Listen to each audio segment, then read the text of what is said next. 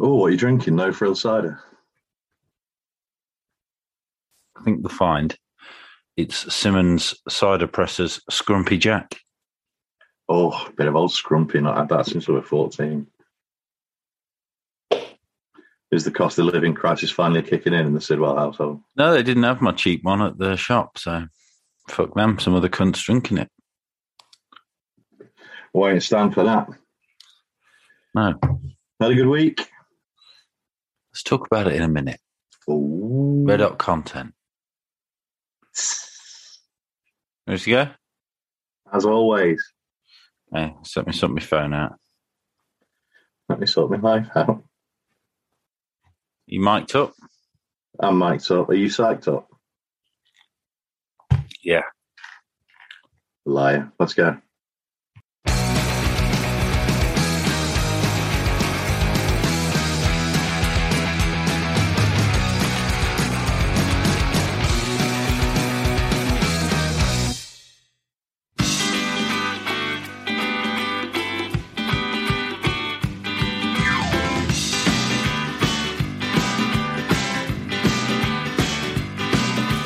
None of your friends come in, giving it up.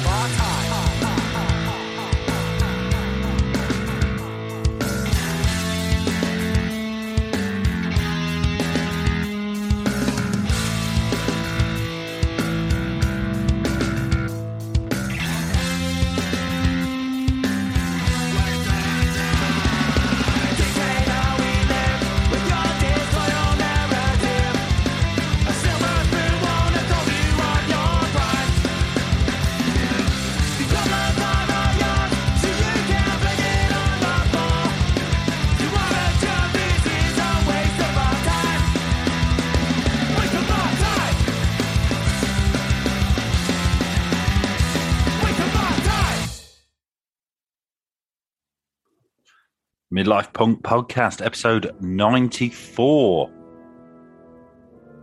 He looks excited for our little jolly boys out into Liverpool next week. It's Nihilism.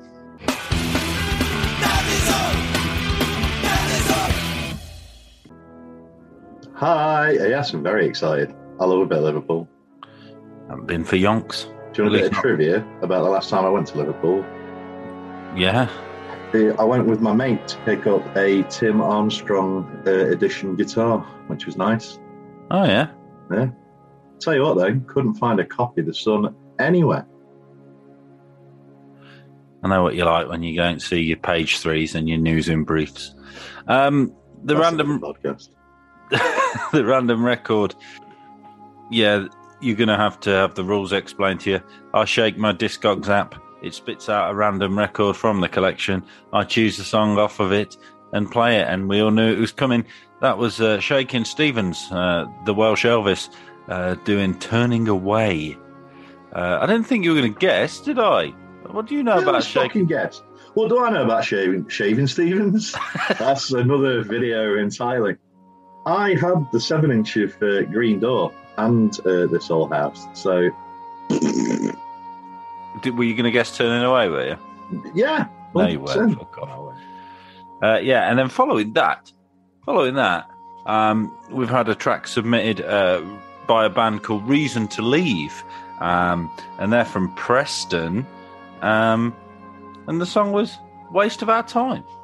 So thanks to Mikey Erb. Is that a tribute to Mikey Erb? Does he smoke a lot of the herb? I don't know. Shall we ask him? Yeah, we're going to be seeing him at Crapfest next week when we're there. Have we mentioned that? What, they were at Crapfest? Yeah. Liverpool's premier punk festival? Yep. I think we've touched upon it, yeah. Maybe later, towards the end of the show. Yeah, why the fuck not? Why the fuck not? What have you been up to, Nihilism? Mind your fucking business. Not much. Working. Just watched a very thrilling football contest. The usual. Finally caught up on Derry Girls. Watched all 7 episodes of that today, which was very good. Yeah, they all look about 40. What? I don't know what I'm supposed to say to that. Yes, Tom, they all do look about 40. It's you just cannot suspend disbelief for a second, can you? No. What was the when first you're thing? watching Sharp, you're like, oh, that sword's 3 years out of date. They wouldn't have used that sword. I have kissed a girl, so I'm not quite that bad when it comes to Napoleonic war tat. Well, What was the first thing you said you'd been doing? Watching a thrilling football. No, that wasn't the first thing. Would you always say when I ask you that question? Not much. Or, I don't know. It's been a long day, Tom. I'm still mentally fraught. Let's go through the list again. What have you been doing? Not much. Oh, wait, the first thing I said was mind your business. After that? Oh, mate. Working. For the Yankee. We'll be back after a quick break. Is real music dying? What even is real music, and who are we to judge that? Well, my father is a lifelong musician, and together we've been making music for over a decade. In our new podcast, we dare to ask the urgent, the weird, and the deep questions, and we have a lot of wild stories to tell.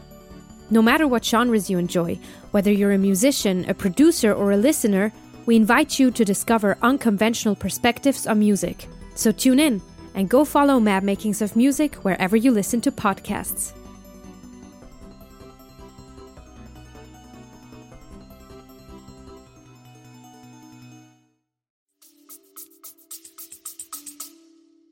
Dollar. Here's the Skids with Working for the Yankee Dollar. It's my song.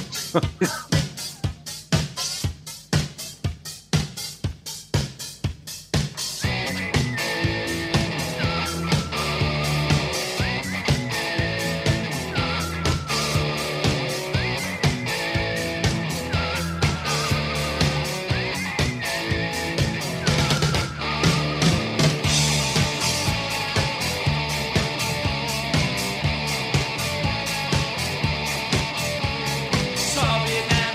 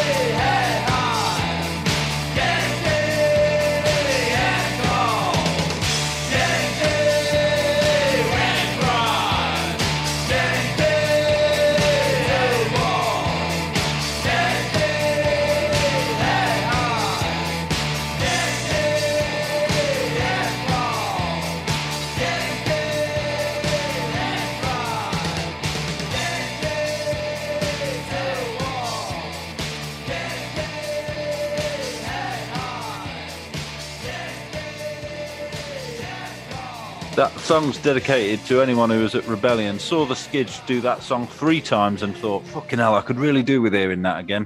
So, done you a solid there, and played Working for the Yankee Dollar from their album Days in Europa. Working for the Yankee Dollar. Do you enjoy that? No. Do you not like it? I find the album a bit... People like fucking worship it, right? And it's all right, but it's all a bit synthy, and it's, you know, once you heard him go once, you've heard him do it 58 times, you know what I'm saying? Or 4 if you're a Rebellion. Yeah, can't get enough of that wonderful duff. So yeah, that was my song choice there. It's been stuck in my head since we talked about it last week. Can I just say, you know, your track last week, Winston Kingdom by Leagues Apart, really enjoyed it, and I've really got... Well, I've listened to the album today and I've really got into it, but yeah, I'm really enjoying it. I don't usually pay much attention. I know. You like my misheard song lyrics about that, though? Buckaroo at the Winston. Didn't go down very well, did it, in some quarters? No. Some people just do not like whimsy, and then people can get foot. Do you want to tell them who we've got today? No. I want to address the controversy from last week. What controversy? There wasn't any controversy. There was controversy last week. We got accused of having opinions. No, we got accused of being morose motherfuckers.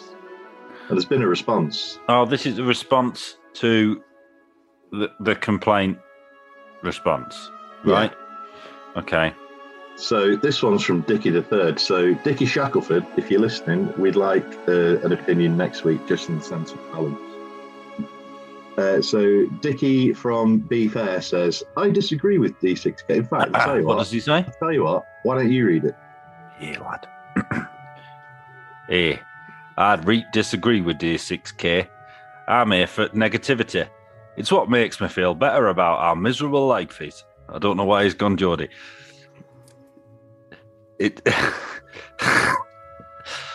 Yorkshire.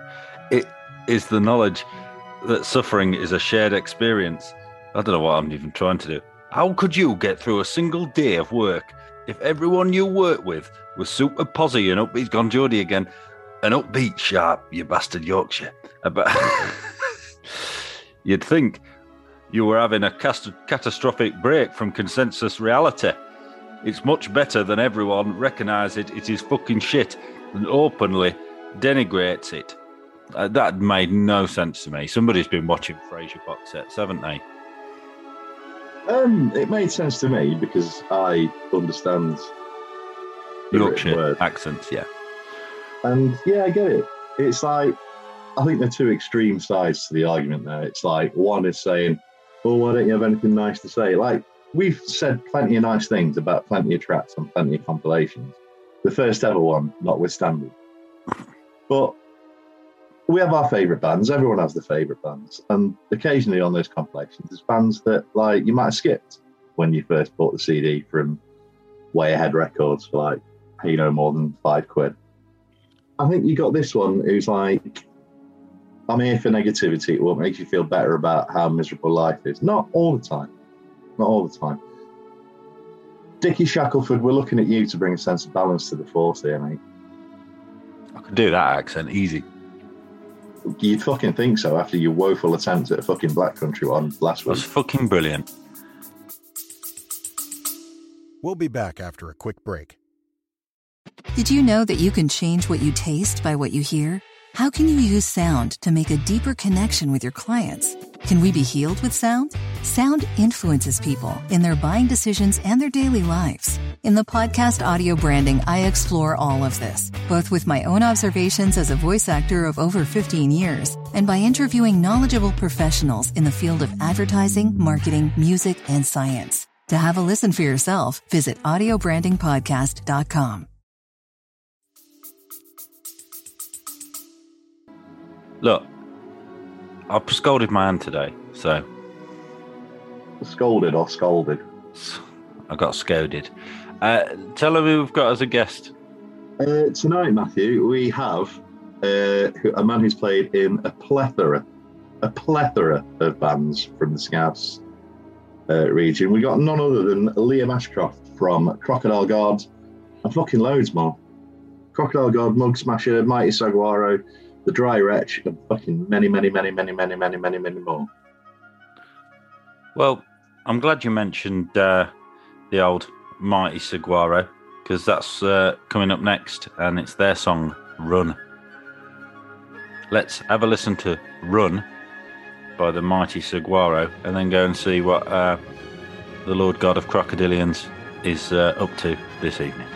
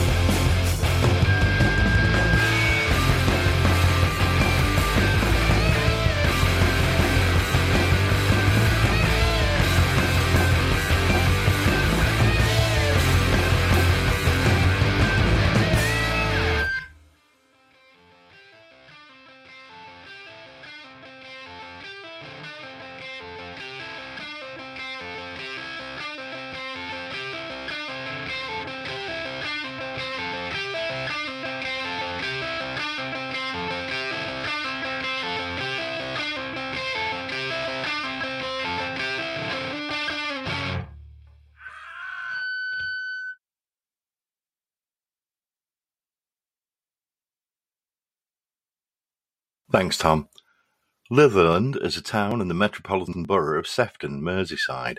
It was an urban district which included Seaforth and Ford. It neighbours Waterloo to the north, Seaforth to the west and Bootle to the south, and is approximately 5 miles north of Liverpool city centre.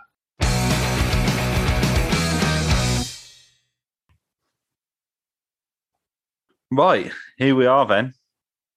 Are we going with Liam Crock? You can do whatever you like. Yeah, you can go with Liam Crock or like I don't know. Some people might not even know my name. It's Liam Ashcroft, but Liam Crock, Jean-Michel Noir, or Fat Liam. Yeah, whatever. Yeah, We'll go with Liam Crock. Okay, cool. For this. That's fine. Multi-instrumentalist.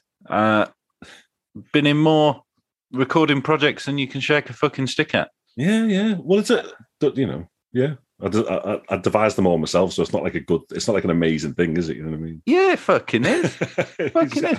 And also, obviously, the main tub man in Croc God. Yep. Liam, we usually ask people sort of how their band got started, but that's obviously not going to work with you. So, guess what was the first proper musical project you were part of?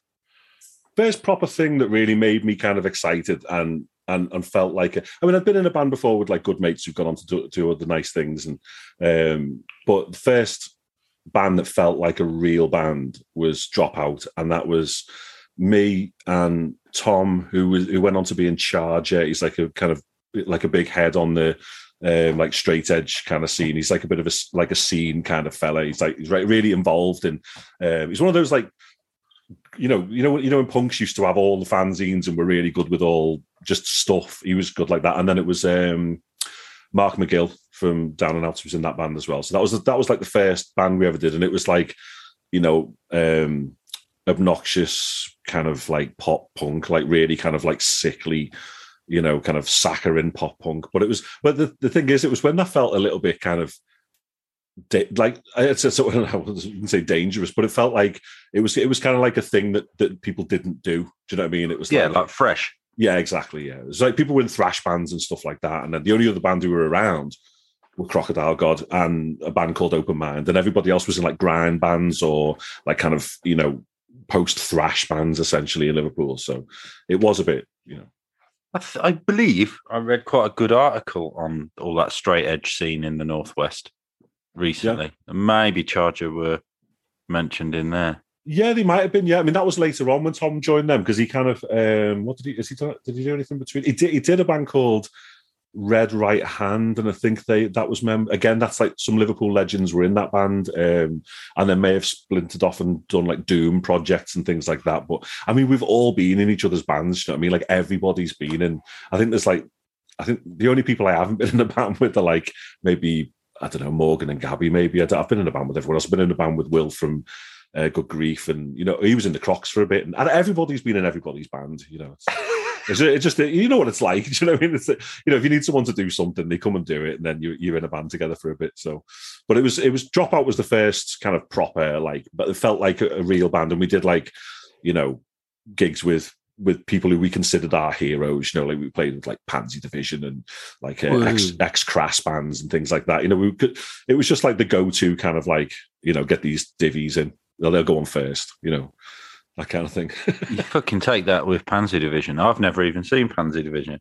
Oh, that I mean, if you permit me just for a second, I mean, that was one of the greatest nights of my life. That was, it was unbelievable. I mean, that's just to jump straight into it kind of thing, because they were like, Liverpool was really dangerous then. Like it wasn't like a nice place to go at night. You could quite easily get your head kicked in for being like, anything out of the ordinary kind of thing. And I didn't know. I just didn't know the scene existed where we knew Pansy Division were, and we loved them because they were poppy and, we were punks and stuff. And like literally people as you've used literally, people turned up like dressed as sailors, and like there were trans people, there were just beautiful people came out in this real. I was like, where are these people? Like, where have these people been? You know what I mean? Like and they turned up. The whole place was rammed. It was downstairs in a place called Gwynan's, which is now Ship and Forecast, and it was like. It was one of the most beautiful things I've ever been a part of. I was about 16 or 17, I think, and it was just amazing to see all these people who but also sad at the same time, because it was like where do these people express themselves this way? Usually, they've all got taxis here. No one would have gotten the train. No. It was like, and it was one of the most amazing experiences I've ever had in my life. And Pansy Division was sweethearts. They were just lovely. And that was one of the greatest nights of my life. It was a really big deal. I can fucking imagine. And they're notoriously brilliant live, aren't they? Panzer Division as well. They were amazing. Yeah, they were amazing. They just killed. They literally just killed. I've got a cassette of the set somewhere. I've got a cassette of their set with Dropout on before. That exists somewhere. So I might try and dig that out and Dropbox you a link of it or something. Fucking yeah, do it. Cool. Do it. Cassette's coming back, so yeah, you make a fortune. Yeah. Right, so on to another musical project that we would have heard before we started talking. It was a song run by the Mighty Saguaro. Yeah, the Mighty Saguaro, yeah. It's a song that means a lot to me, yeah. Tell us about the Mighty Saguaro. Yeah, well, basically, we were all in like pop punk. For me, pop punk started getting a bit kind of watered down and a bit stale. There were a load of bands that came along and just did kind of like it's good fun, do you know what I mean? But it got like it wasn't making me kind of happy playing that kind of music anymore. Just because I don't know. I think I just a lot of bands had. See, I love pop punk, but what I tended to get out of was the more kind of like. It's difficult to describe, so more like the jokey side of it was and people say like, oh no, but loads of the bands you listen to are jokey and fun, and I'm like, yeah, but somehow the Descendants being jokey and fun is different than this stuff that's just silly and doesn't seem to have anything to it. You know, if it's just silly kind of thing, like it's okay and it's fun. It's just it wasn't kind of like hitting me where I wanted to kind of express myself. So we basically started like this kind of like really big sounding kind of like somewhere in between like emo and garage and just really loud and maybe a bit arty, maybe like kind of like art. It was like the Fugazi elements and kind of Farrakhet and things like that. And we were really into that kind of stuff. So that's what I was going to say, yeah, because I did check out, there's a live recording on YouTube of the band and I listened to the first half of that. And yeah, that was where I sort of jumped to as well, sort of Fugazi stuff, yeah. That's it, exactly. So we just did that for a while. It was with some great friends and we did well. We did, like in terms of, we got to support some of our favorite bands. And I think that's essentially, that's what it's always all about, isn't it? Like, kind of like getting to kind of have these experiences that you could never pay for, but you carry those memories with you. And it meant a lot. I mean, that song in particular means a lot to I wrote the music, but the singer Ben, he wrote the lyrics about one of his very good friends who, unfortunately, kind of took his own life, which is horrible. But the I don't want to go right down like immediately. But it's like it just means a lot. It's just, and I think it's a dead good song. I just think it's a dead good song, and I think the guitar sounds are amazing on it and stuff. And it's just a good time. And also, like I thought I'll send it to you because it's a different era that nobody really knows about, if you know what I mean. It's from a while ago. So. Yeah, because it was that, like you say, it was that transition. The Green Day boom had happened and the Offspring was all out, and those the sort of harder edge stuff, your Fugazis and that were sort of bubbling along under the radar, weren't they? Absolutely, yeah. Just try new things, and trying to kind of be a bit freer rather than, I think when things become like a bracketed kind of thing where you're like, when the scene becomes like I said earlier, there was like Dropout and Underclass and like all these other bands who sounded nothing like each other. But then all of a sudden there were like 50 bands who did sound a lot like each other. So I think we maybe just thought like, well, I'll tell you what, why don't we just try and do something else, Perfect. Right, Niall, I think it's Big Book of Bullshit time, my old son. Yes, it is. I'm going to start with regular contributor Mark L. Williamson, who is projecting his sexual fantasies into this question. So he wants to know who would win in a drum battle followed by a mud wrestling match, you or the drummer from Funbug? Well, what do you think? I wouldn't win anything. I wouldn't win anything like that. No, that's it's like you're definitely a better drummer than me. So I'll take the mud wrestle if you want the drumming. No, behave. No, absolutely. Yeah, well, go on then. If we're going to meet in the middle there, but I'm not sure that's true. But I don't know. Like me mud wrestling skills. I wonder what I'd bring to the table there. I mean, I know it would be disgusting. I mean, I am like alarmingly hairy, so it would be revolting. Yeah, so am I. It's just going to be look, isn't it? We need to make this happen. It's going to be like them super heavyweight boxing matches where they just go, and then they just hug each other and slip and slide around again. Yeah, I just think this needs to happen. I really think it does. It does. Well, and then covered in the mud, try and play the drums afterwards. That would be something else. That would. Use my kit. It's a piece of shit.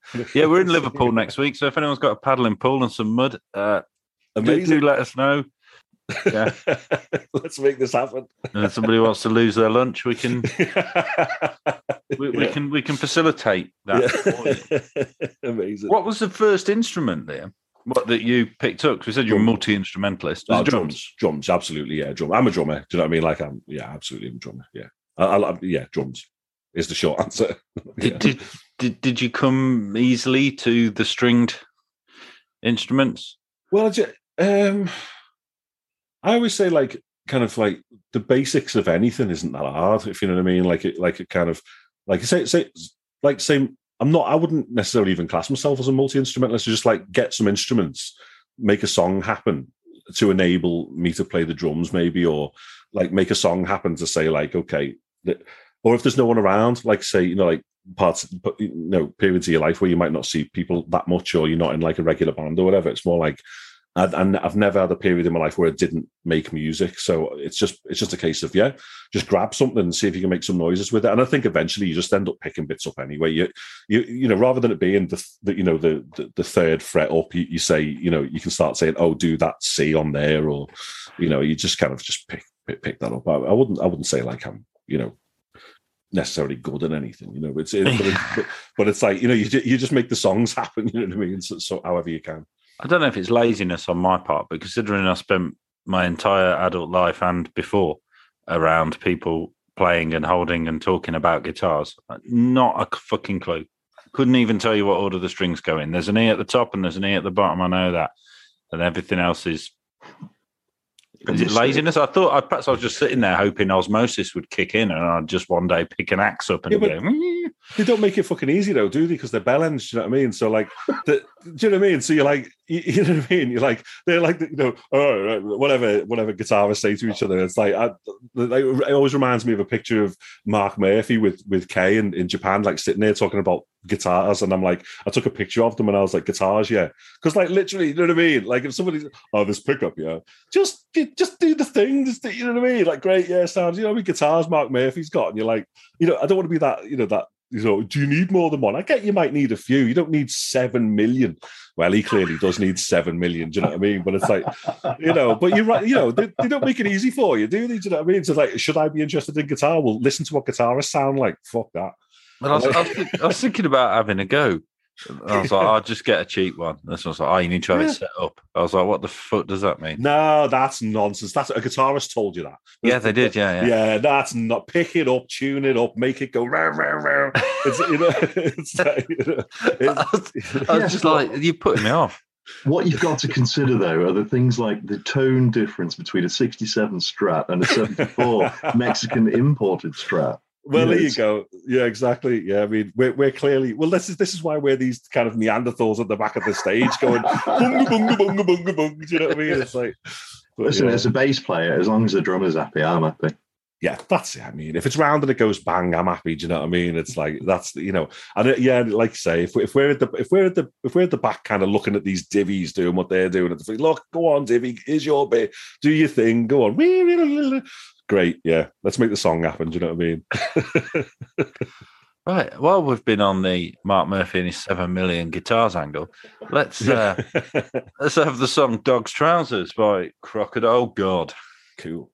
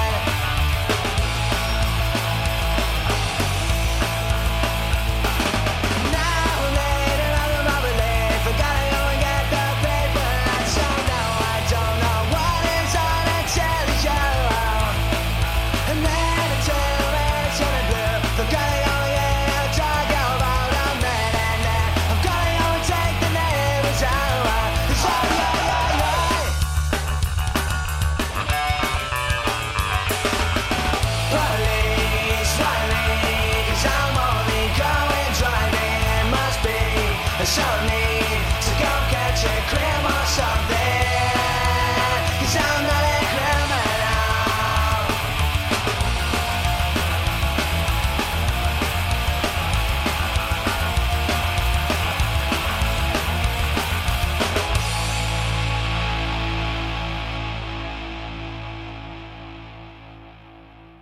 Litherland was mentioned in the Domesday Book of 1086 as Liderlant.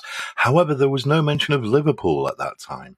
The first manor of Litherland consisted of 1/2 and 2 quarters, the areas being Litherland, including what is now Seaforth, the Hearth, and present-day Orrell and Ford, the 2 quarters.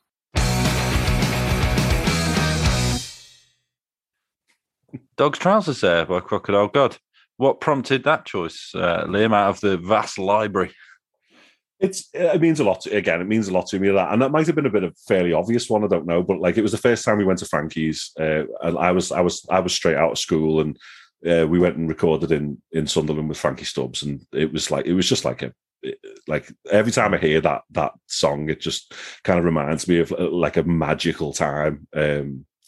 You know, and it's like you come out of school and you're like, because I was already into Leatherface, and I was like, so you come out of school and you're like, you know, you try and play it cool, and the older lads in the band, they come over and you go, listen, do you want to be in a band with us? And you go, okay, and like, and like, you know, because I always loved Crocodile God, and they had the album out on the first EP, which I loved. You know, we loved it. They were like heroes, and then they go, right, we're going to go and record the Frankie Stubbs, and you go, and like, you know, like you're trying to play it cool and stuff like that, and yeah, it just you think like, oh, this is how life's going to be. No, you know what I mean?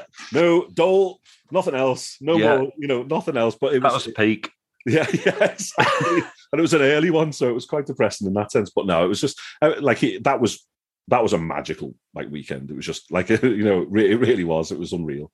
Someone said to me, it was asking me like, what's sort of the difference between punk and the punk scene and like normal sort of standard rock, and that's it, isn't it? Like bands that you love become your mates. Yeah. Sometimes you get to join them, and you just go off and record with. Frankie Stubbs would have been a relatively big name. Yeah, absolutely. That then, wouldn't he, on the scene? Yeah, absolutely. Yeah, and you can just go and, oh yeah, that band I really love, I'm going to record a fucking record with the singer. See you later. Yeah, mental. It is. It's a mental thing, and you're right. It's like that whole community thing that kind of just enables you to bump into your kind of, you know, heroes or you know, make, you know, discover new heroes and things like that. But when somebody's kind of I suppose that's the difference in that era as well, when they became essentially like the most, you know, important kind of alternative. I mean, well, arguably like the most important kind of alternative, like you know, rock band inverted commas kind of thing. Yeah, it's like it is a special thing because it's coming from that kind of like you know, huge rock bands and things like that. But then you've got this band who write like beautifully crafted songs with like you know, real kind of freshness to them, and yeah, you're connected to them. You know, it's a beautiful thing. And I know you both had the conversation before about like what is punk and like what, you know, why is it what it is, and is it anymore even a kind of like a sound that you can kind of like point to? Do you know what I mean? Yeah. And I just don't think it is anymore. I think we've evolved to this beautiful place where like we know, you know, we talk and we know, you know, you can look at someone or just have a quick conversation like we can and just say like, yeah, that's that, and you know, it's that thing. It's just that thing. It's that it's that willingness to kind of like maybe, you know, give people a helping hand, or you know, or be able to kind of like talk to someone and not have them. Because I went in talking to him like he was kind of like, I was really looking up to him, and I was really kind of quite young and stuff, and he was lovely to me, and he was really professional, and he was dead professional. He looked after me in a way, like there were like deep and meaningful conversations we were having. I was learning about life. I was like I was a teenager, I was a kid, and so I was like kind of like learning stuff, and then like pub time comes and he's like, fuck off! He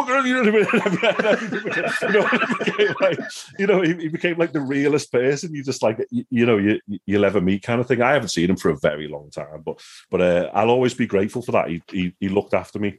I ended up on again, strangely, I ended up on a film set with one of his mates, or one of Dickie's best mates, and again talking about that, just random people that you meet in like weird circles. And he said to me, he was like, this fella said to me, he goes, "Oh, Leatherface. Oh, it's great to meet some filth every now and again. It's great you're here on the set." You know what I mean? So it's that thing. It's like, oh, here's some more filth. We all have that in common, kind of thing. But yeah, it's a beautiful thing. It happened to me. Like, obviously not being disingenuous to them, but not the same sort of status level as you would have had with Frankie there. I was in a meeting at work, loads of people, and I kept seeing this one guy, and I was like, "You look fucking familiar to me."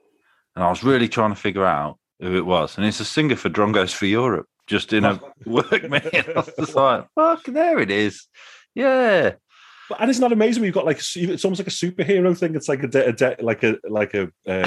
you've got your day persona and your night persona, and we all come across each other, and I think that's amazing. I think it's I still get that now. When we confirmed Mas Giorgini, I was texting Tom at like stupid o'clock in the morning, going, Tom, fucking Master said yes. We said yes. You didn't. You texted my missus, who woke me up then.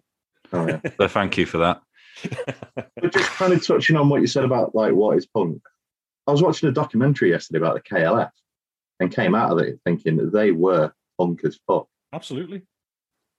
Like they did that in the Doctor and the TARDIS one. Yeah. And they were like, yeah, we just did that to see if we could get a number one. And then he put a book out saying, this is how you make a number one. They did not give a flying fuck. And I love them for that. Yeah, absolutely. And that's it. It's like, I think the only common thread, and this isn't like necessarily even a common thing, the only common thread is some of us have Stooges records and Suicide records and MC5 records, and then going on from there, you've got this, that, and the other. I mean, I think that's the only, if that's a pretty loose kind of, whatever the word would be. If that's all we've got in common, then punk is a very, very, like just.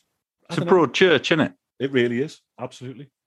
It's a fucking broad church. We're of the generation that has to defend Green Day because certainly when I was younger, all the old 77 punks used to give you a fucking hard time right, yeah. for liking Green Day. And now I'm dead protective of them. Most of those punks are dead or don't know what day it is anymore now. Yeah. So, we can be a bit more free and easy. But I guess that's our, like, that, because that changed everything, didn't it? Absolutely. Dookie? Yeah. Changed everything. Yeah. And I'm dead protective of that now. Yeah, so. and rightly so. It's it was like I remember Dropout playing with a band called Police Bastard. They were like real crusties kind of thing, and they just laughed at us. They were like, "What the fuck's this?" They were like, we played with like members of Crash and stuff, and like, "What the fuck is this? Like, what are you doing?" Do you know what I mean? It was like they were quite disgusted by what we were doing. But again, it's that rebellion thing. It's like people were taking the piss out of Teddy Boys. People take the piss out of crusties. People take the piss out of the pop punks. People take the piss. It's always going to go on and on and on. Yeah. And then it'll come back around again, and people will either respect it or they won't. Yeah, the people just go, "Oh, Green Day, they're on the radio." Yeah, and all your favourite bands are on fucking Top of the Pops. What's your point? Yeah, exactly. I like to think, and it's probably the bubble that we're in like MLPP land, but I like to think that we differ from them 77, 82 punks in that, like, oh, you like whatever band is punk at the moment. Oh, that's wicked. You should check out blah, blah, blah, blah. Or if you like this, you'll love this. But it might just be me looking out of this particular bubble, but that's what it feels like. I wouldn't dream of slagging someone off just because they said, oh, I like new punk band. And I wouldn't be like, oh, you weren't there in 94, were you? No, of course, yeah, exactly. And that's right. I think that might be a little bit of a difference in terms of like how, because like, again, though, I think so many things have been mashed about and like mashed in. And I think, the beauty of being open to kind of loads of different, I suppose, and again, I don't want to be mean about it, but again, you've got the rebellion punk kind of people who like, they love what they love, they've still got the bondage pants on and the spiky hair and stuff, which is fine. You know what I mean? Like, it's not. I would never be horrible about it and take the piss. But again, I think it would be more difficult for us to look like what we listen to, if that makes sense. Do you know what I mean? I think it would be more difficult for people kind of like who've taken on kind of like the indie, the emo, the, you know, all these kind of things that you listen to. I think it would be quite difficult to look like exactly what you listen to now more than ever, if you know what I mean. And I think that's, you know, I think that's okay. And that's not me slagging those people off. You know,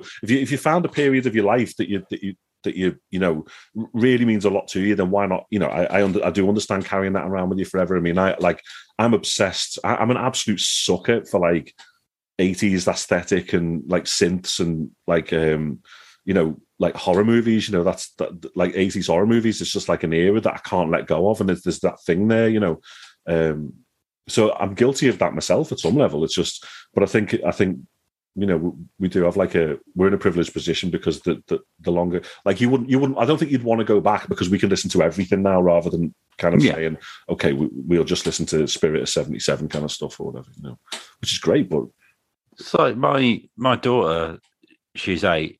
She like, have you heard of Youngblood? Yeah. She was listening to that. She kept on about him, and I was like, "Oh, what the fuck is this wank?" And then like she had it on in the room, and I was like, "All right, you know, this ain't massively different from your Blinks or your Offsprings or your anything like that. It's gateway stuff, isn't it? Which is fucking fine." Yeah, I mean, she's got a well-stocked record collection to thumb through, like when she gets older. So yeah, fucking touching that. My cold dead hands. That's no, not really. As long as she's careful and wears a white glove, she can have a look. Niall, crack open that big book of bullshit, please do. Ben Papa would like to know, what's your favourite thing someone has shouted at one of your bands from the crowd? Oh, cool. Well, that's the singer from the Mighty Saguaro, and I think I think the best thing I've ever. This was one of the funniest things I've ever witnessed in my life. It was we were doing like a kind of like I wouldn't say it was a squat gig, but it was like a house that was like falling to bits. It was the only house that was on the street that was like a house. The rest of it was like boarded up terraces and stuff like that. There's loads of punks in the basement, kind of it's holding the ceiling up, you know, like get that drum stand up. It needs to, you know what I mean? Like the walls sweating. Exactly, and it was really kind of like, you know, crusties and everyone, and like there was do you know what? I can't even remember the name of the band, but my mate Kate was the singer, and like they were gnarly. Do you know what I mean? They were like a gnarly kind of like crusty kind of like grindy band. And we would have that. And there was one bit in the video to play on the playback to videos because everyone was leathered. There's one bit, and somebody shouted, "Do that one where you get your kecks off." And I was like, there's a song that someone regularly gets their kecks off to. I was like, that's amazing. That's like one of the greatest things I've ever heard in my life. Like it's nothing to do with the music. It's not he loves that song. He loves the bit where the fella gets his kecks off during the song. And I thought that was one of the funniest things I've ever heard at a gig. Like ever. That's commitment to stage theatrics as well, isn't it? You're in a shithole basement, still taking my trousers off. Yeah. Don't care where we are. But like the idea that that's what reminds them of this song. It's like do that song where you get your kecks off. I was like, that tickled me, and I was like, that's kept me going for years. That was amazing. But I remember one person. I've never understood this about like people who maybe say they're into music or they're at gigs. My ex-brother-in-law, he was like, oh, I hate it when bands like, you know, wear weird clothes and like, you know, kind of like do you know, go over the top with stuff. And it's like, what? So you don't like bands then? I was like, you don't like stuff. And like, I remember somebody shouting at me, "Stop showing off." And I was like, stop showing off. I was like, I've been at work all week. I'm coming in on a Saturday. I'm like, I'm playing the drums. Like, I'm here to show off. Do you know what I mean? I'm here to act like an absolute divvy, and you're shouting at me.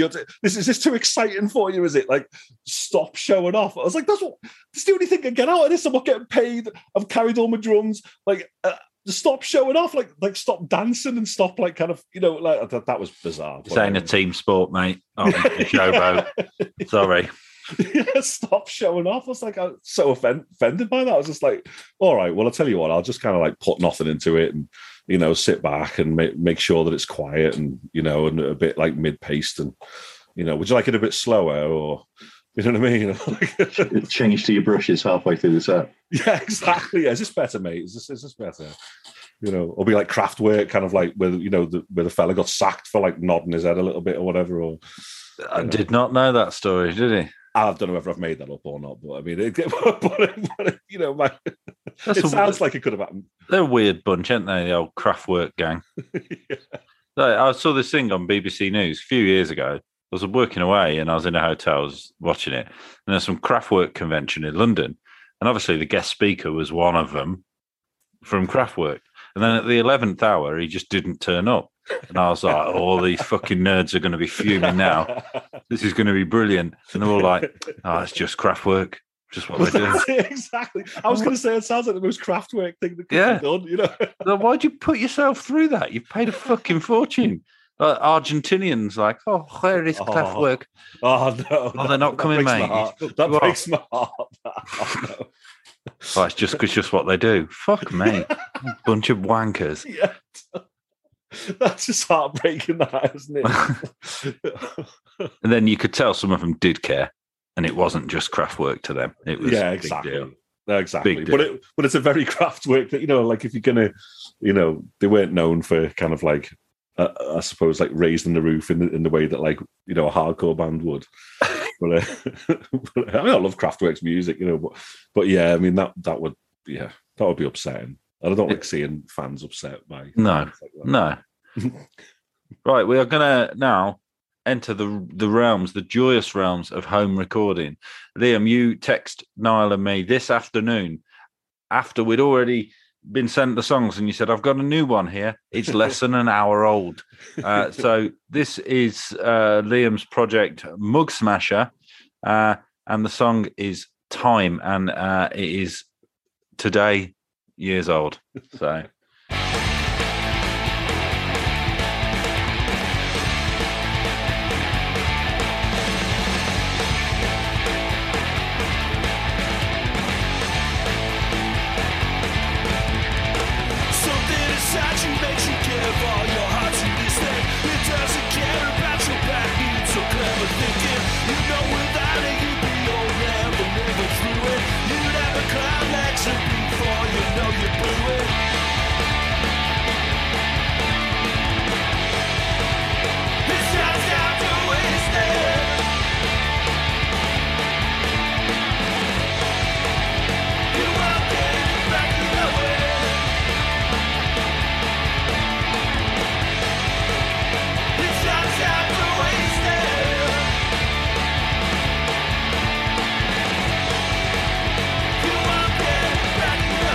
This lady like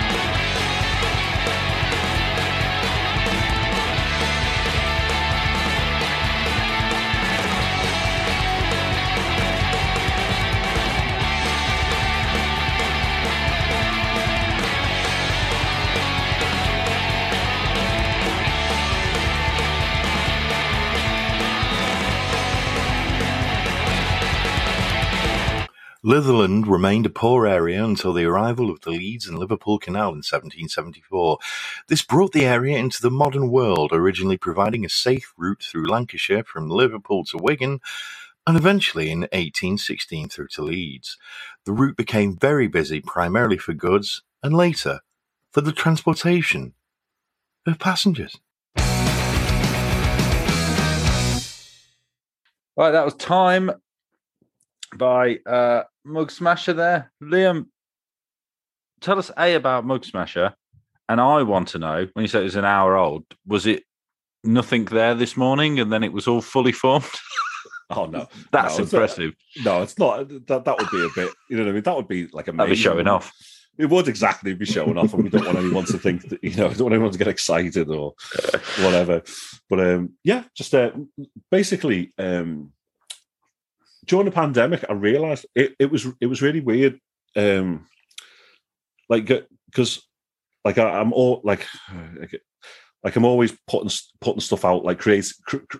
I hate saying stuff like that. I sound like an absolute dickhead, but it's like I'm always creating and I'm always making things, and I have to, like it's like my partner Kat's always like is like, if I'm a bit down in the dumps, and she'll be like, have people not clapped for you in a while? Do you need to get out and have some clapping and that? I was like, yeah, I do. Yeah, clapping. I need people to clap for me, otherwise I feel like a useless piece of shit. You know what I mean? Like, because my self-esteem's so, like, you know. But it's just like, did, and then I'll come back from a gig like smiling. She'll be like, did the people clap for you? I'm like, yeah. I got to, like, you know, good lad. And but I was always trying to kind of like do something arty. I've always like trying to do something a bit different, trying to kind of like go, okay, well. You know, I got a little bit better at piano. I know how to work synths, and I know how to do all this kind of stuff. And I've been trying to do, like, you know, arty bits and pieces, and trying to make it work, and then trying to kind of get it together live. And like, other people are a bit like, yeah, it's all right, mate, but I don't really want to do that with you. You know what I mean? It's like, yeah, I totally get it. And then there was something missing, and there'd been something missing for a long time. And then I kind of like realized, I was like, what? Like, I'm a punk. Do you know what I mean? I was like I'm a punk. Like, why am I doing punk music? I was like it's insane that, like, it's okay to go and try like other different things, but why am I doing this thing that kind of made me who I am? Like, this thing that, like, you know, is me. Like, so I was kind of like, okay, I'm going to give that a go. So I wrote some songs, and in my head I was thinking, well, look, I'm like middle-aged.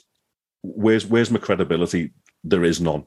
You know, it's like I've got to just kind of like make music that I think is fun, and you know, and kind of have a laugh with it. You know what I mean? So the initial kind of thing that I said to myself was, I want it to be somewhere between Wham and Carp, you know, whatever. So I thought, like, I'll try and like do some hardcore project that's got some kind of obnoxiously poppy bits in it, and like you know, just see what happens, and you know, see what goes on. And so I kind of just paid for some studio time, wrote some songs over about 2 weeks, and then went in and recorded them. And I had such a great time. I loved it. And I was like, this feels like a thing. You know, like sometimes you can make something up, and then until somebody tells you that it's a thing, that you don't really feel like it's a thing. Like, yeah.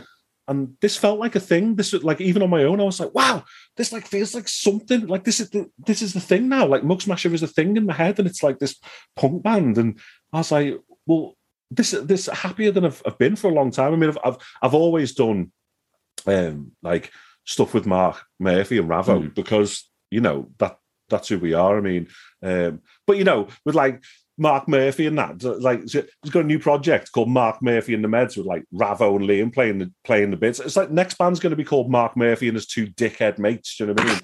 So like, you know what I mean? So like, so I've always had that there, which has been amazing. You know what I mean? Like, I love playing with them. They're my brothers. You know what I mean? I love them. Yeah. But it's Mark, mate. It's, you know, it's, everyone knows the sound of Mark's songs. You know what I mean? They're great songs and that. But I was thinking, I want a piece of that action. You know what I mean? I want to express myself, and, you know, have these things. And essentially, what I wanted to do was sing and not play any instruments. Do you know what I mean? Like, just jump around on stage and feel like what that's like. I've never really done that before.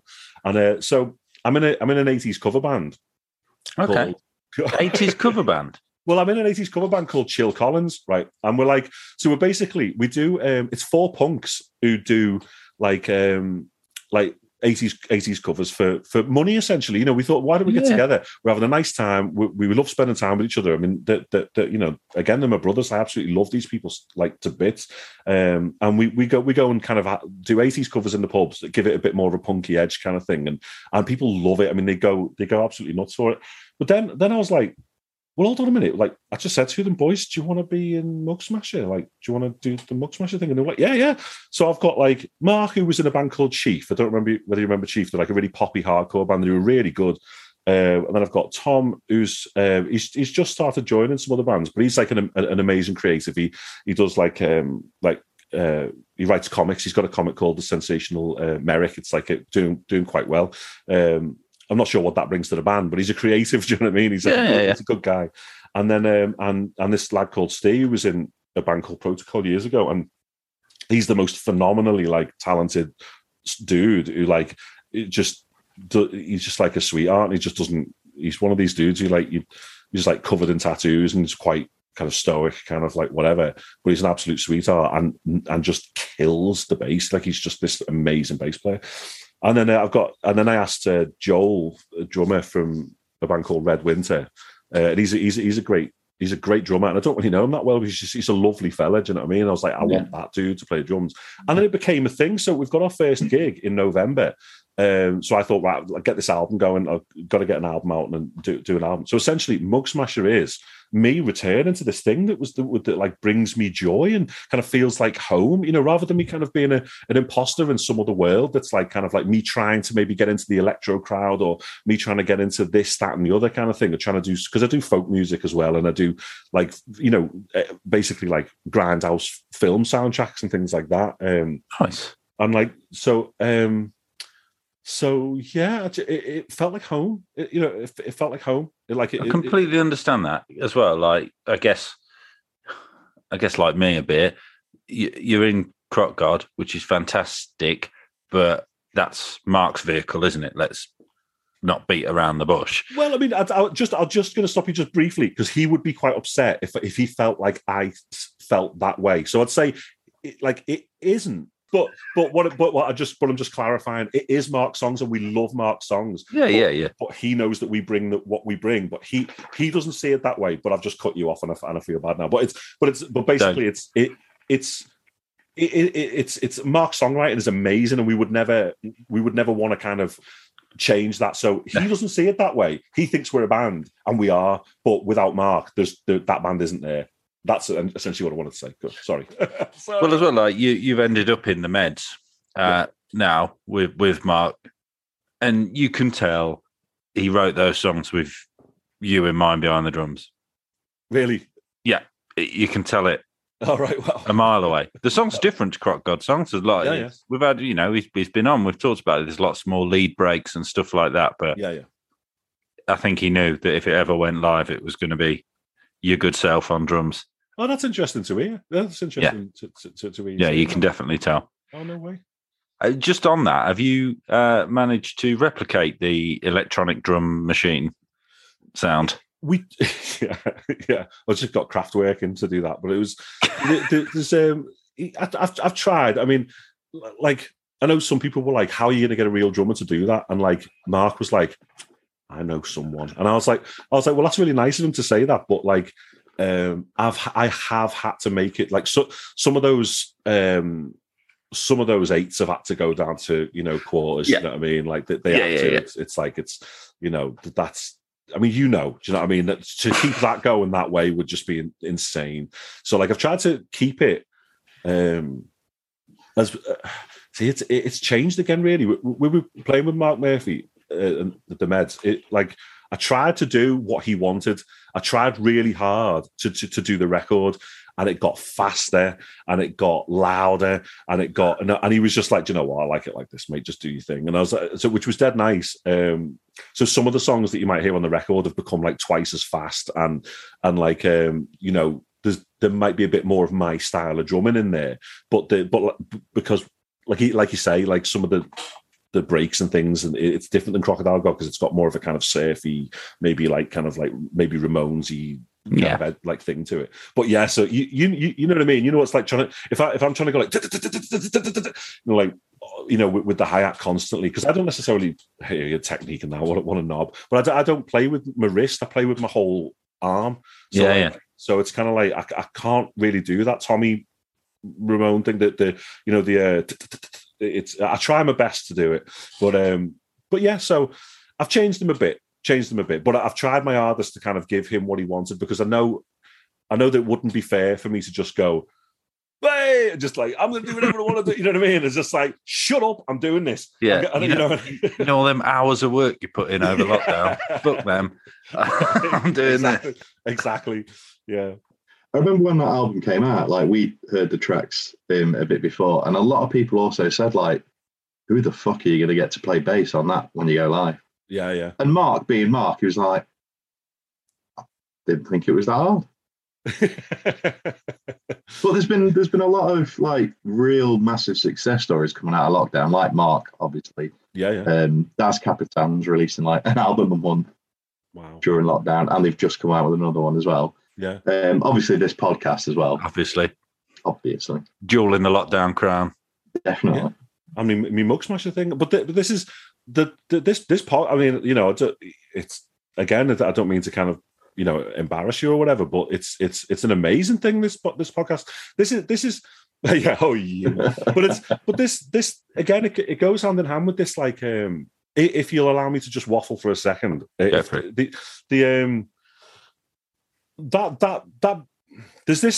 again with this Renaissance kind of thing within myself. This kind of like I'm on this positivity kick where I was like, right,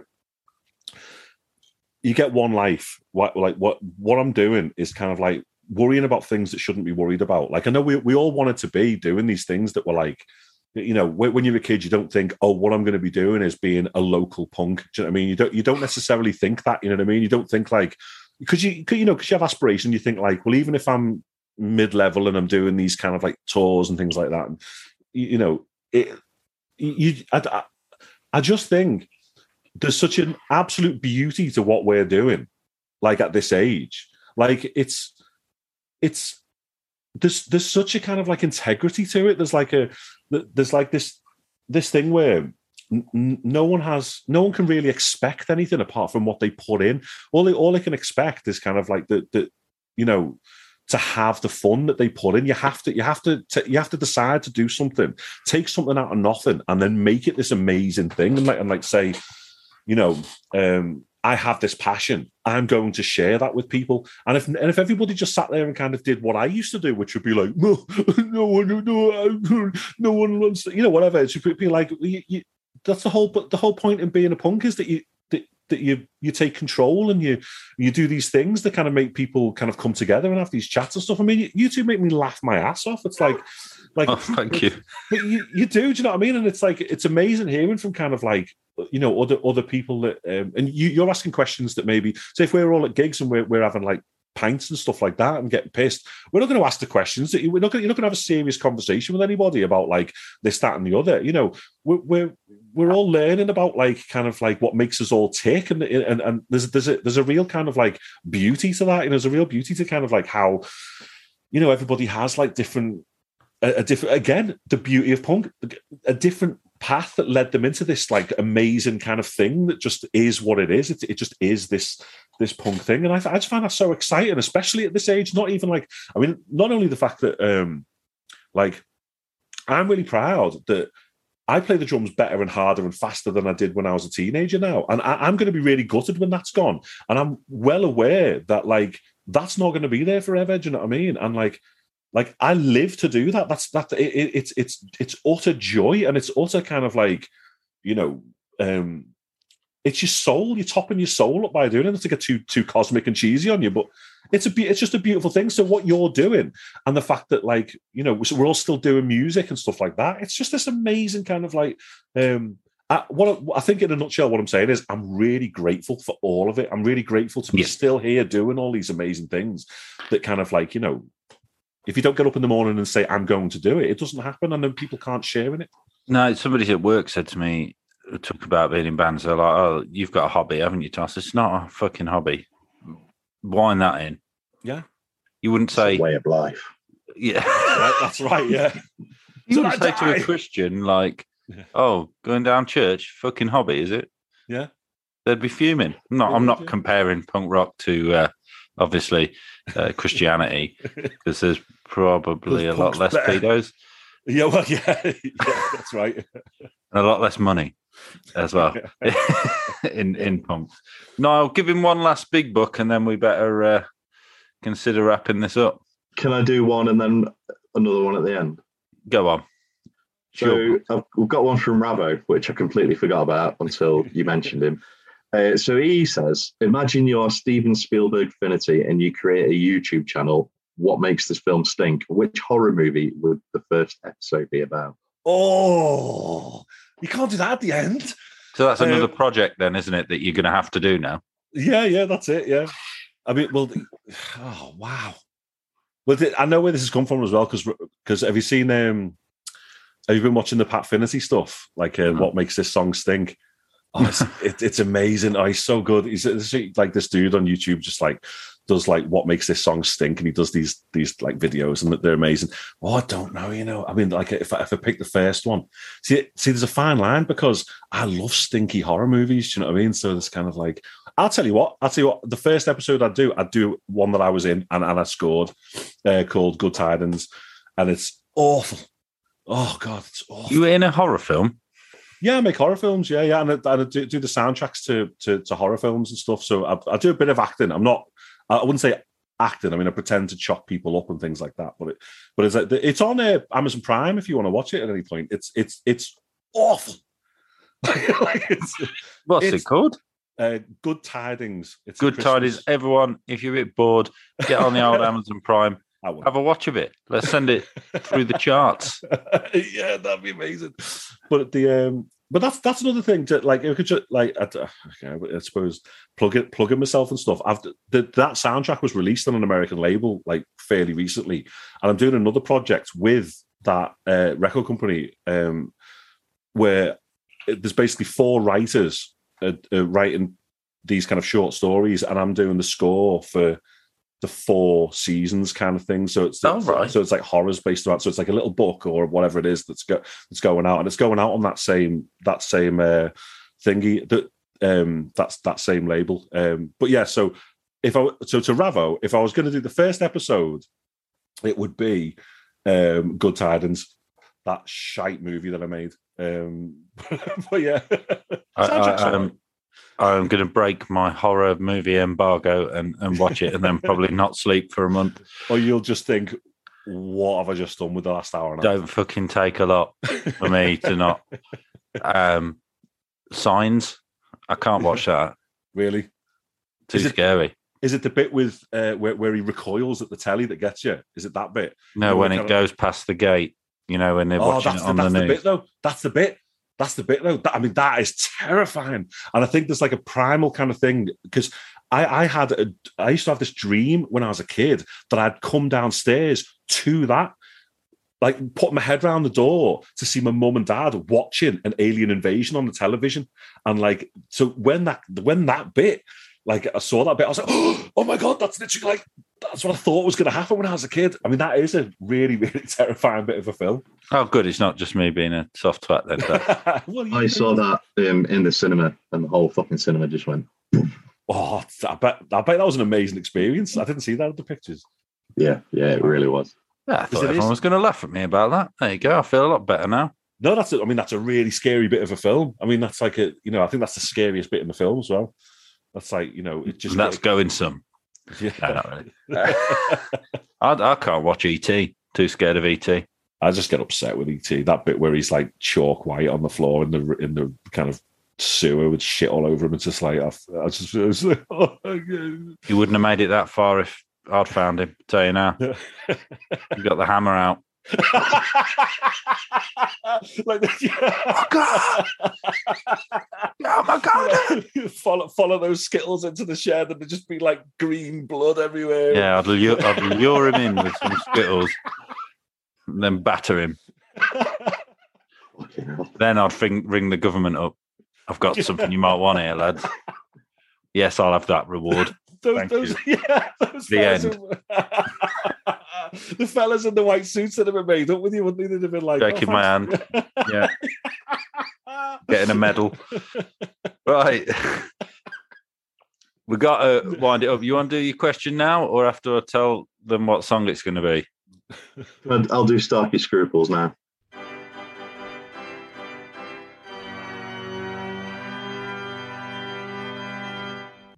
Fine. Because we've got to have that. Because it's now a staple. This is a genuine conundrum, isn't it? It is. Do you know the drill with this, Liam? Our friend Brian, who's an American living in Japan, has a Scruples pack from 1986. Yeah. So it's not very PC. Okay. Oftentimes. Okay. And it is very of its time as well, isn't it? Okay. Right. So Starkey Scruple for this week is: your 14-year-old son asks you to buy him a copy of a girly magazine. Do you? Try and stay in the 1986 mindset here, because I read that and I thought I'd just give him some websites. So, a girly magazine not being like Jackie. We're talking about like, you know, like a girly magazine, like yes, a pornographic magazine. Some ones that like normal 14-year-olds would find in the woods or something, or like train track. Yeah, by the train track. Advice. I don't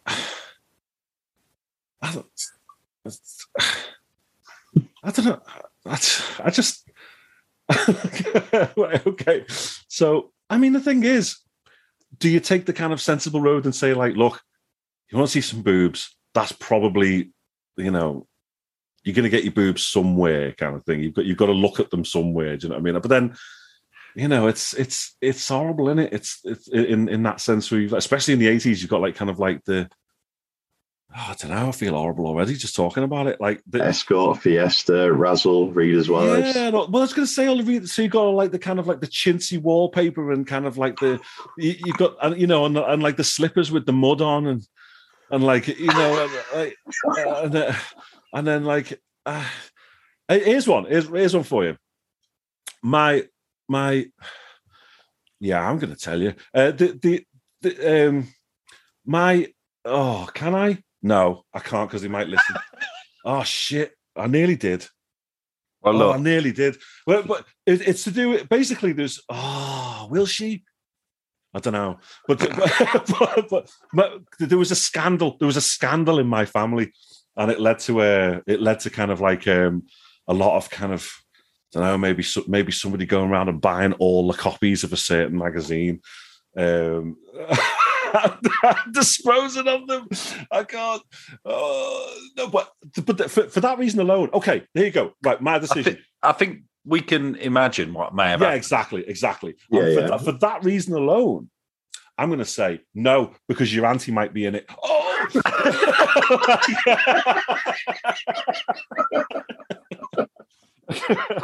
In the comments of that question, I actually said, somebody said, like, you might find, like, your nan in it or something like that. And I said, that's a very real possibility in this part of the world. And there you go, you've just proven it. Oh, my God. Yeah, I mean, the thing is, though, I don't know, she knows what she did. And, you know... Consenting adults and all that. Yeah, exactly, yeah. You know what I mean? It's just like... And it was from that era of, like, you know, kind of like... like, I remember some of my family were very much kind of like... you know, like in the garage, there's all the pictures up and stuff, you know, like fixing the car, and there's like, you know, all this stuff up, and it's, you know, it's kind of like your mum's like, don't look at the walls, just don't look at the walls, just don't. All right, okay. Or like, you know what I mean? Or like, why is that? It's just like, shh, shut up, you didn't see it. So, you know, it's I don't know. Yeah, there you go. That's my answer. Is what an answer. No, because your auntie might be in it. Well, it's a hard no from me. No one ever bought me a fucking girly magazine. So. Exactly. You had to find it in the woods or by the railway tracks like everybody else. Like everybody else, exactly. Like a rite of passage. No special treatment here. Right, Liam, we're going to have to wrap it up. Oh. It's a Mug Smasher one to end us on. It is Sick of Working, which I think we can all fucking relate to, really. Yeah, absolutely. How many releases are there in Mug Smasher world? Where can people get them? Is it just digital? Yeah, just because no one. I don't know anyone, and like I want things to be like a legitimate thing where like maybe somebody would want to put something out at one point. But yeah, at the moment I'm just kind of distro kid and everything, and like there's an EP on Spotify, and then the album's coming out really soon. But at the same time, there's another EP coming out with it because I didn't bother to release the EP a few months ago because I'm just an idiot.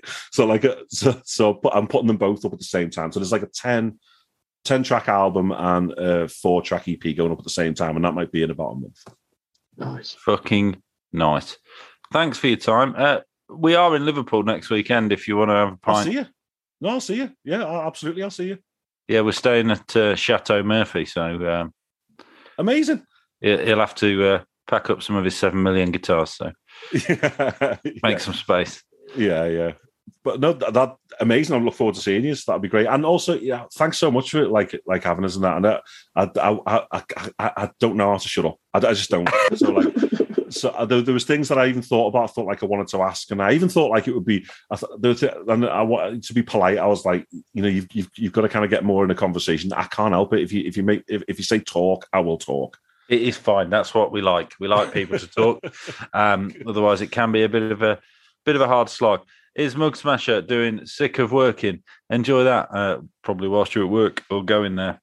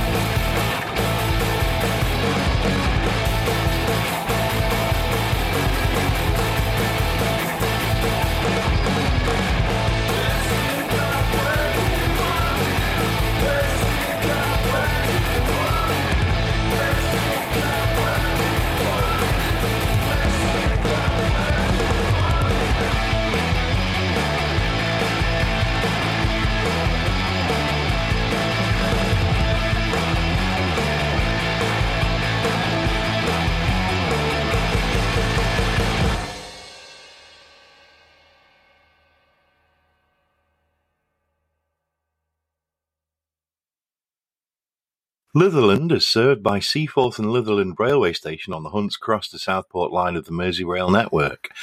The main road is the A5036 road, which connects to Switch Island, and the A565 road at Seaforth Dock. Liam Crock, what a lad. That was fucking brilliant. Yes. I should have made notes what we talked about, because when I go and do the show notes, I'm going to have to really have a think. Yeah, fucking loved it. Good time. Proper Sunday vibes again, wasn't it? Back to that. Probably because I wasn't rat-arsed this time. Nihilism, you, my good friend, have the honour of in this pop song sandwich. You're the first bit of bread. Thanks, mate. You want my song choice, don't you? Yep. So my choice this week, Tom, is from the Manchester Punk Festival 2023 headliners, Off With Their Heads. And it's Take Me Out, which is the closing track of their 2013 album, Home.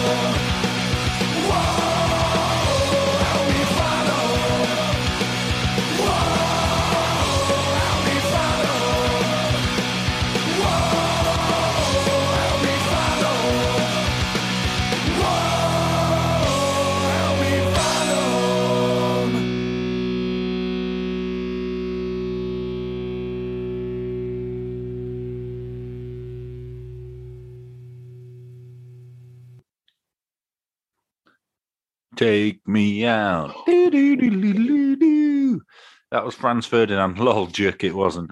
It was Off With Their Heads, who I get a sense of foreboding that Niall's excited to see at MUPUF 2023. Why foreboding, mate? I don't know. I can tell that you're keen. It's very, very on brand, isn't it, for you? Off With Their Heads. It's you're the person I think of an Off With Their Heads fan. Thanks. That's not a criticism. Right, you got something a bit different now. If you want it. Now for something completely different. It's not completely different. It's fucking a little bit different. Broadly the same. It's got the best title of anything we've ever done. Do you remember when we had Kicked in the Teeth on? Yes. Yes, and they told us about their gig they were putting on, Punk at the Plaza, with luminaries such as Wonk Unit and fucking Snuff and fucking Gimp Fist and all that. Mm. Friend of the show, main man off the Disposables, Dan Disposable, a.k.a. the Double D, went there to watch it. And this is something that I like to call Dan Disposable's Duty Day Out Diary. Dan Disposable. Duty Day Out Diary. Hello friendly punks, Dan Disposable here, sometimes affectionately known as Double D, and here's my quick review of Punk at the Plaza in Northwich. So, brilliant venue, all brilliant bands. If you ever get a chance to go to the Plaza for a gig, go. If you get to see any of these bands live anywhere, I suggest you do it. For a little bit more detail, I've decided to give every band an award to sum up how I felt about them on the night. So, best opening act I've seen in a long time goes to Jimmy Damage. Most interesting act of the night goes to Dirty Vertebrae. Pop Punk Perfection Award goes to Slacker. Band I most want to be in is Kicked in the Teeth. Most likeable band in punk goes to Wonk Unit. Happiest band goes to Gimp Fist. Most surprising band goes to Culture Shock. Fastest band of the night were Authority Zero. And the Top Geezers Award goes to Snuff. So that's it. go to the Plaza, go see these bands, have a good one. That's it from Dan Disposable.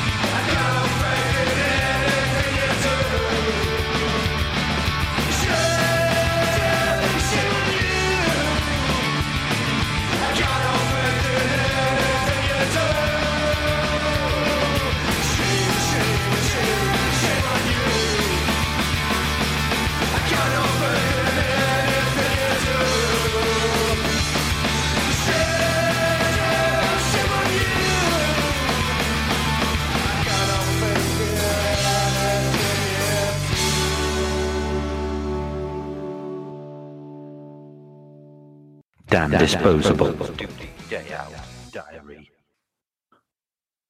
That was Dan Disposable's Duty Day Out Diary, where he went and had a duty day out and wrote a diary about it and recorded that diary and sent it to us. And he chose Gimp Fist doing their song Shame